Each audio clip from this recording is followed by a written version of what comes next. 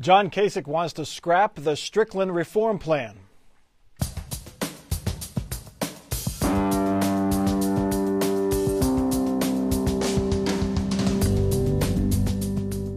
From the Patel studio at WOSU at COSI, this is Columbus on the Record. Joining Mike Thompson this week, Laura Bischoff, State House reporter for the Dayton Daily News. Bill Cohen, State House correspondent for Ohio Public Radio. Bob Clegg, Republican strategist. And Sam Gresham of Common Cause, Ohio. When Ted Strickland talks about the state's troubles during his term as governor, he says things have been tough, but he says, at least I took care of the schools. He points to his education reform plan as one of his administration's successes. John Kasich this week said he would scrap that plan, all of it, if elected governor. Kasich told the Cincinnati Enquirer Strickland's plan would be gone. This came up in last week's debate. Kasich says the reform plan does not put enough dollars in the classroom, while Strickland says the plan is working. We want our teachers to have the resources. If they have the resources and the power to control their classroom, they will be more effective as teachers, and we certainly want our students to have the resources right in there. I'd like them to carry those dollars right in their knapsack into the classroom. We're on our way. We're improving our schools. The state's assuming a larger responsibility. We're not doing everything that has to be done, but we've made a great step forward, and I don't want us to turn back and undo the progress that's been made. Bill Cohen, Ted Strickland countered that this would lead to an increase in property taxes around the state. Why does he say that? Well, because part of this plan increases the state share of school funding dollars. I think it's a little below 50% now. The way Strickland computes it, he says, well, the first couple years gets it up to 51 or 52, and if we keep doing this for several years, 8 or 10 more years, we'll get it up past 60. And so he says if you stop that, then you're putting pressure on local property taxpayers to face property tax levies, and they'll have to get their money on the local level, which they say a lot of people don't like. Bob Clegg, he says scrap it, but he doesn't really have a good plan to replace it with. Well, what he's saying is that the current system that Governor Strickland has come up with isn't working, and part of the reason why is the fact that it's never fully funded. And then also you have these unfunded mandates that were put on school districts like all-day kindergarten that none of them can do because they don't have the money, so they all have to get these waivers. So what's the point of it? Now, when you're talking about funding, right now schools you can look at the funding that the schools are getting, and they are actually, some districts are getting less money than they've gotten before. He's got this plan that he planned out for the next, 10, 15 years, and there's no money there. No money now, but if the economy gets better... But conceptually, would you agree that if it was funded at the maximum level, the educational results and the contents would realize what it's purported to do? Sure. Well, John Kasich's why call it a failed plan? Yeah, but John Kasich's not saying that you shouldn't fund at that level. He's saying that funding that is given to schools should be directed more towards the classroom and away from the administrative overhead stuff, which is what's going on right now. I think his biggest complaint is that the money, not enough money, is getting into the classroom where you can get the most benefit to children. What Strickland's people are saying right now is this plan does put money in the classroom because they say, well, let's look at the components, not just the money, but 15-to-1 student-teacher ratios in lower grades, 25-to-1 in high schools, a certain number of tutors, better teacher training, and so forth. So they contend, anyway, that this money is going to find its way right into the classroom. Of course, as you point out, this is kind of more like a wish list because this legislature and this governor can't really tell the next 8 years' worth of governors and legislatures what to do. So it's really, in a way, kind of imaginary money. It's hard to say it's a success or a failure at this point because it hasn't been implemented. I mean, it is. Yeah. It's very much in the future. And as Bob said, like the all-day kindergarten, that's sort of a nice, easy to understand showpiece of the plan. But most of the districts have gotten waivers to avoid doing it right away because of the cost. I mean, the state can't come up with the money right now, so the cost to them is too much. Teachers, classrooms, the works. I think we have to be honest, though, given the plans that we've seen in the last 20 years for education in the state. I'm not a supporter for the Democratic candidate for governor. Or I don't work for them. I don't raise the money. I was going to say, all right. I'm surprised. I don't get paid by them. Yeah. But I think it's probably one of the most adventurous and forward-thinking plans that has been put out. And I agree with you because it hasn't been funded. it was never realized. And I also agree with you. There is more money on the table than there's been before. And if it's ever funded, it will push the money up to education. Just happens to be one of those things that's important to me. And I was happy to see it. Not only the dollars, but the residency requirement for teachers, all the other stuff that came out of it. I was very supportive. But the State Board of Education says this would cost an extra $1 billion the next couple years, and we're facing a $4 to $8 billion hole. Where are we going to get this extra $1 billion for schools, especially if we don't get another input of federal money? How about the politics of this? He was pretty blunt. This plan is gone. Now the rail, we'll get to that in a moment, but the rail plan is easy to say ain't going to happen.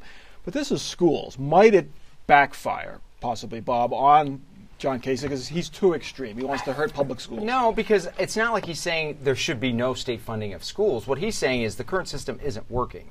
They're still, I mean, look how many, every election, how many school districts are still going to the ballot because they need money. And I think what he's saying is let's look at how the money's being spent and let's decide if it's being spent the best way possible. And if not, let's start directing more money into the classroom. He's not saying anything about, cutting funding. He's not saying, we shouldn't be funding. He's saying, it's not working. And I think that most people in Ohio would agree that our school funding system, even under this fantasy plan that Governor Strickland has, it hasn't been working. Well, you can call it the fantasy plan, but the old plan was also called unconstitutional. Mm-hmm. And the thing is that Kasich is not offering any details of what he would do instead. Absolutely none. So, the voters, I guess, are going to have to try and figure out, well, do I want the Strickland plan, which has some details but no money? Do I want the old plan, which was unconstitutional, or do I want the mystery plan? I think that you can laugh and smirk as you want, but the whole idea about the party of no is really becoming an issue again. If you're against it, what are you for? And if you're for, give me the details so I can see. Well, when Ted Strickland gives his plan of how he's going to fill $8 billion in the next budget, I think John Kasich would do that too. But Ted Strickland won't talk about that either, will he? Yeah, he doesn't want to talk about you and I know anything. The politics of it politics. Is before the November 2nd. You mean politics means you're not specific? You don't talk about then that. Why are we criticizing Kasich? I'm not criticizing Kasich. I thought you just were. No. Just a little. In other campaign 2010 news, Ted Strickland finds himself in his own little trade war with India, which has officially complained about Strickland's order banning the use of outsourcing to fill state jobs. Also, the Ohio Chamber of Commerce has endorsed John Kasich, and the Democratic Party chairman, Chris Redfern, needs a censor. We'll get to that naughty little word in a moment, but Laura Bischoff first to the Chamber of Commerce. First time in its history they made an endorsement in the race for governor. Right. It's the first time in its 117-year history. This caused AEP to drop out of the Ohio Chamber, to withdraw its membership and say they weren't going to pay their dues anymore. I guess AEP, it wasn't that they endorsed Kasich, but they just thought that they shouldn't endorse anybody in the race, that it should continue with its history of remaining neutral. I think that the weight of the endorsement for Kasich, it probably maybe solidifies support among business executives and business leaders. But I think they were kind of in his corner. A lot of them were in his corner already. Why did the chamber come out after not doing it for all these years? I think it tells you how serious the economic situation is here in Ohio. For them to jump out and do this for the first time ever, I think indicates how jobs and the loss of jobs here in Ohio, which now is almost 400,000 in the last 4 years, is a big problem, and they recognize that and they feel a responsibility to jump in.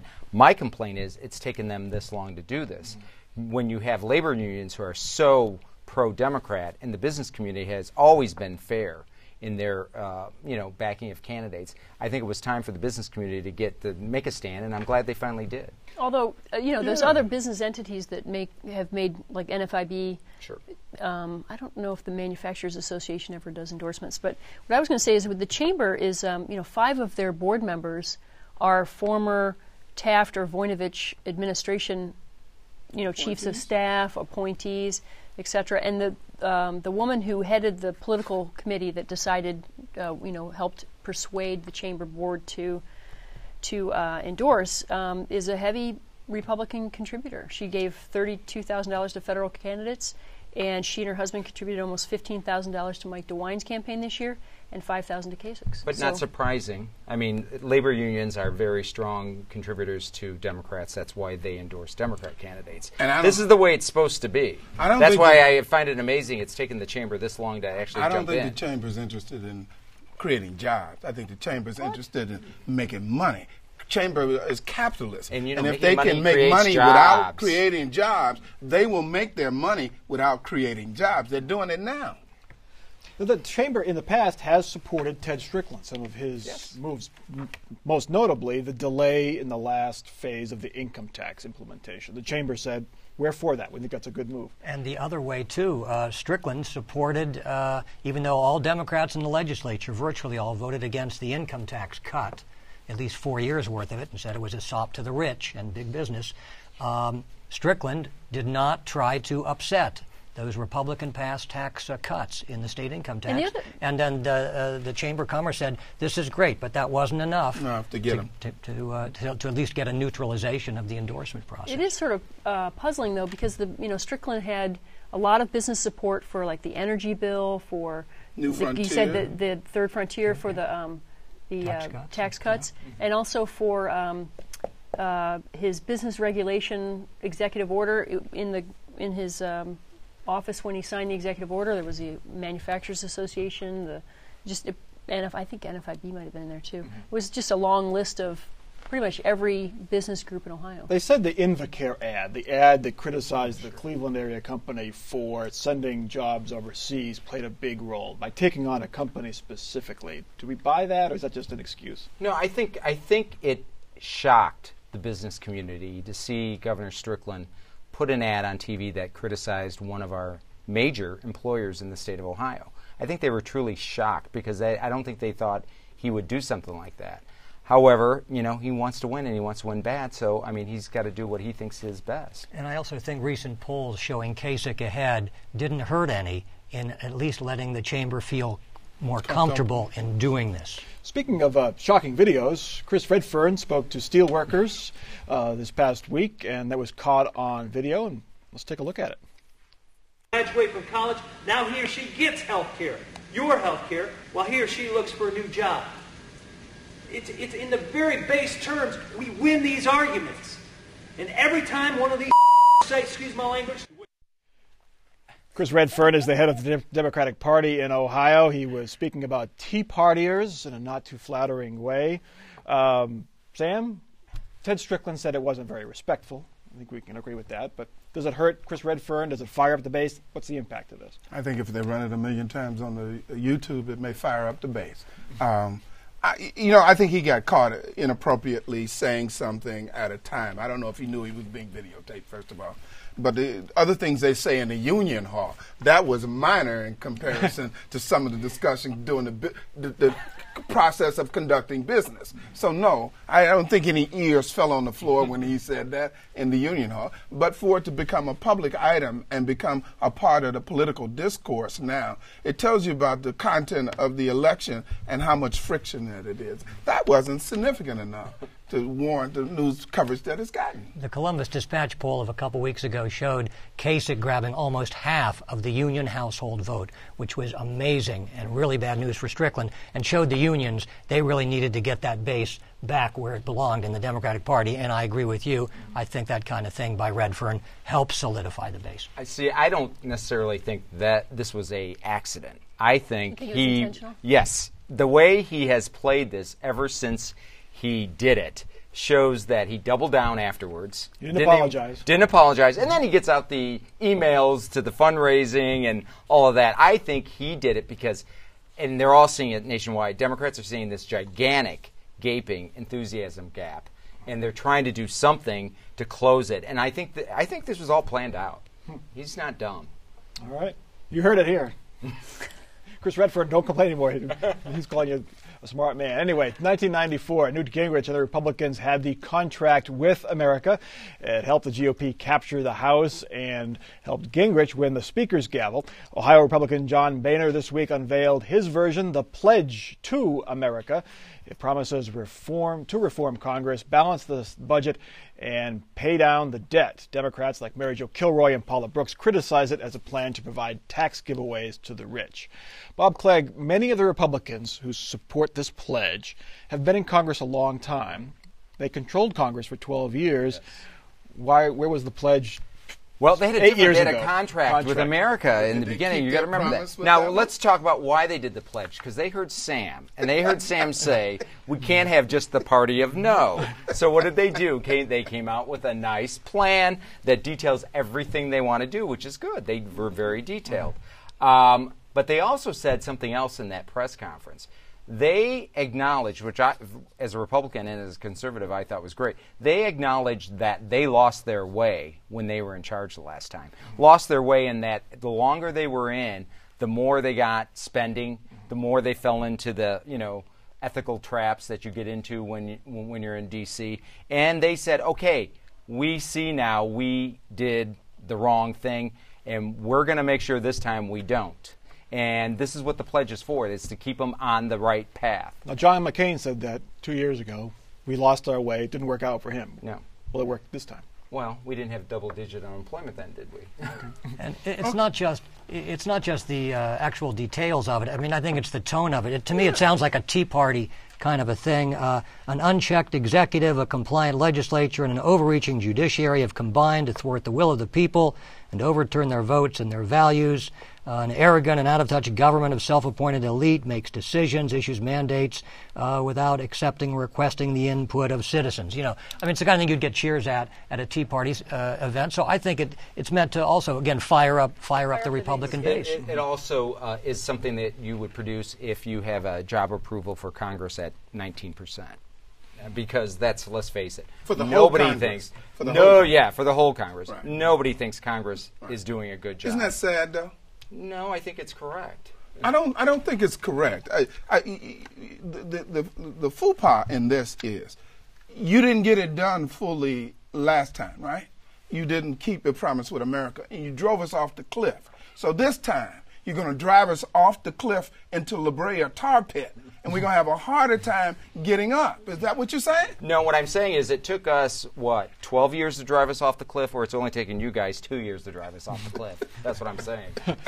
Could this, Laura, in any way backfire? Independents, they're kind of leaning Republican now, but they put it down on paper. They've provided the specifics, but it might be, as Bill wrote, perhaps a little too far to the right and might turn off the moderate voters. A lot of it sounds pretty good, doesn't it? I mean, cutting the deficit and not being elite bureaucrats, or what was the... Posting a bill on the internet 72 hours before. What does that do? I heard that promise. A lot of assigned reading. That was from Nancy Pelosi, wasn't it? And repealing the health care bill in total, what does that do?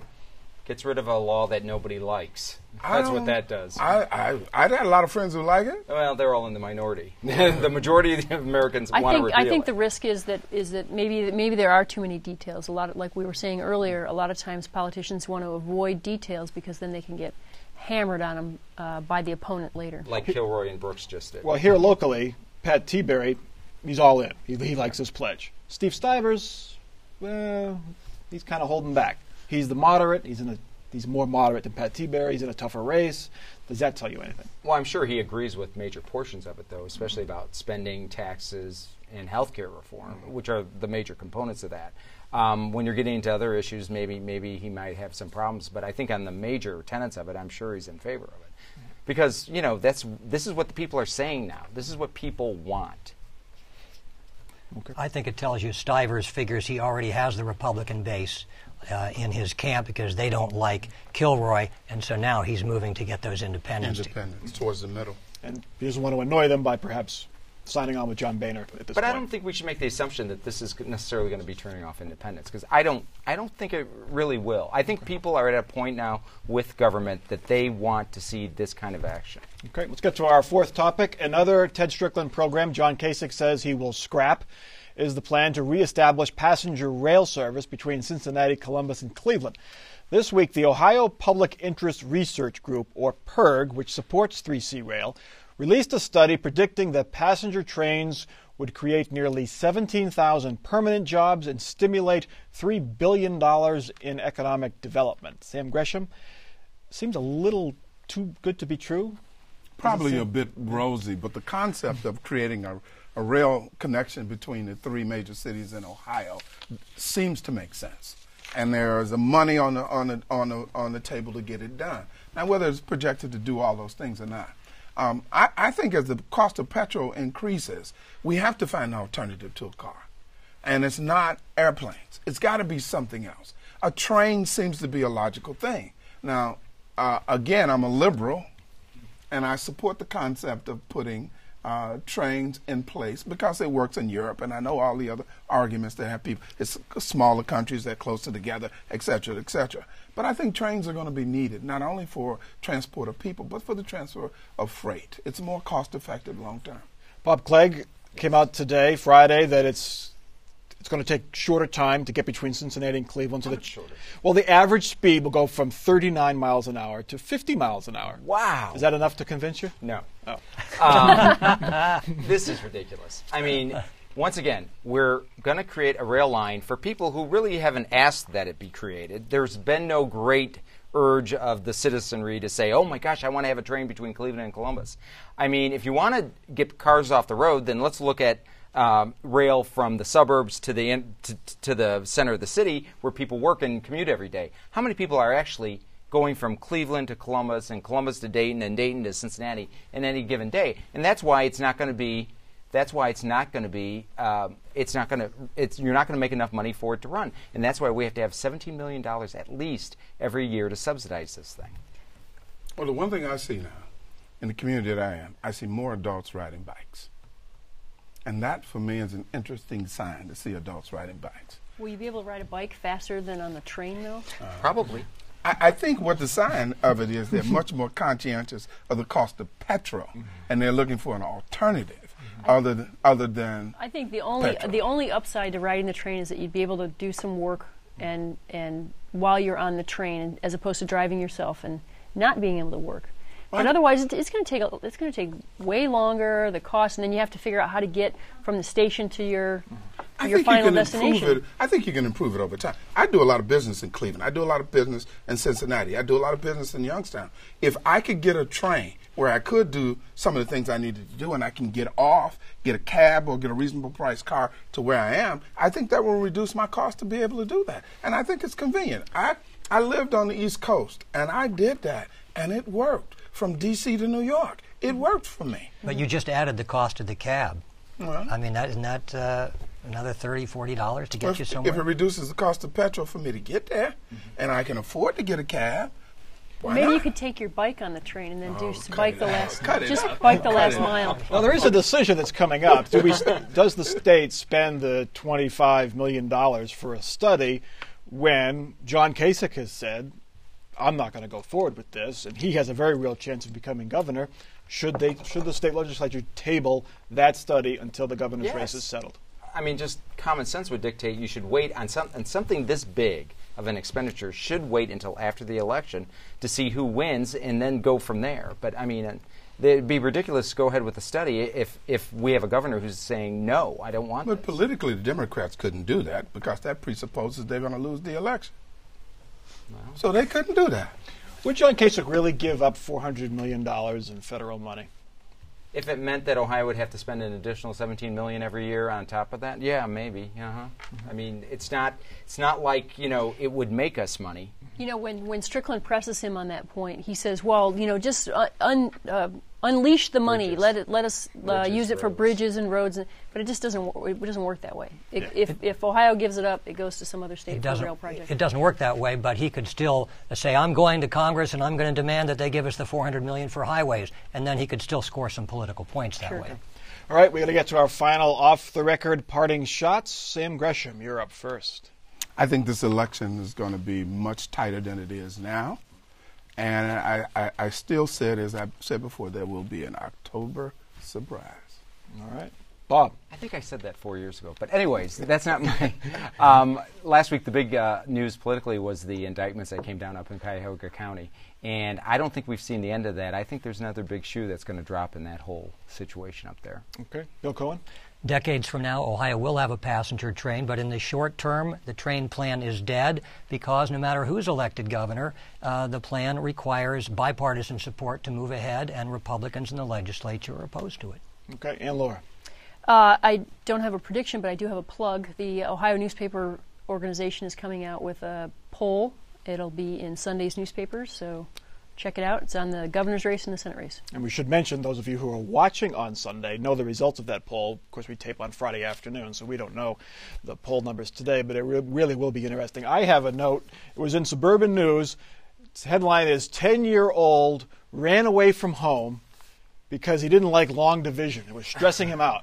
Now, if anyone's education reform plan can help this kid, they'll win the governor's office. I feel his pain. Long division. That is Columbus on the Record for this week. Please check us out online. We are on Facebook and we're on Twitter. You can connect to all of that at our website, wosu.org/COTR. For our crew here at WOSU at COSI and for our panel, I'm Mike Thompson. Have a good week.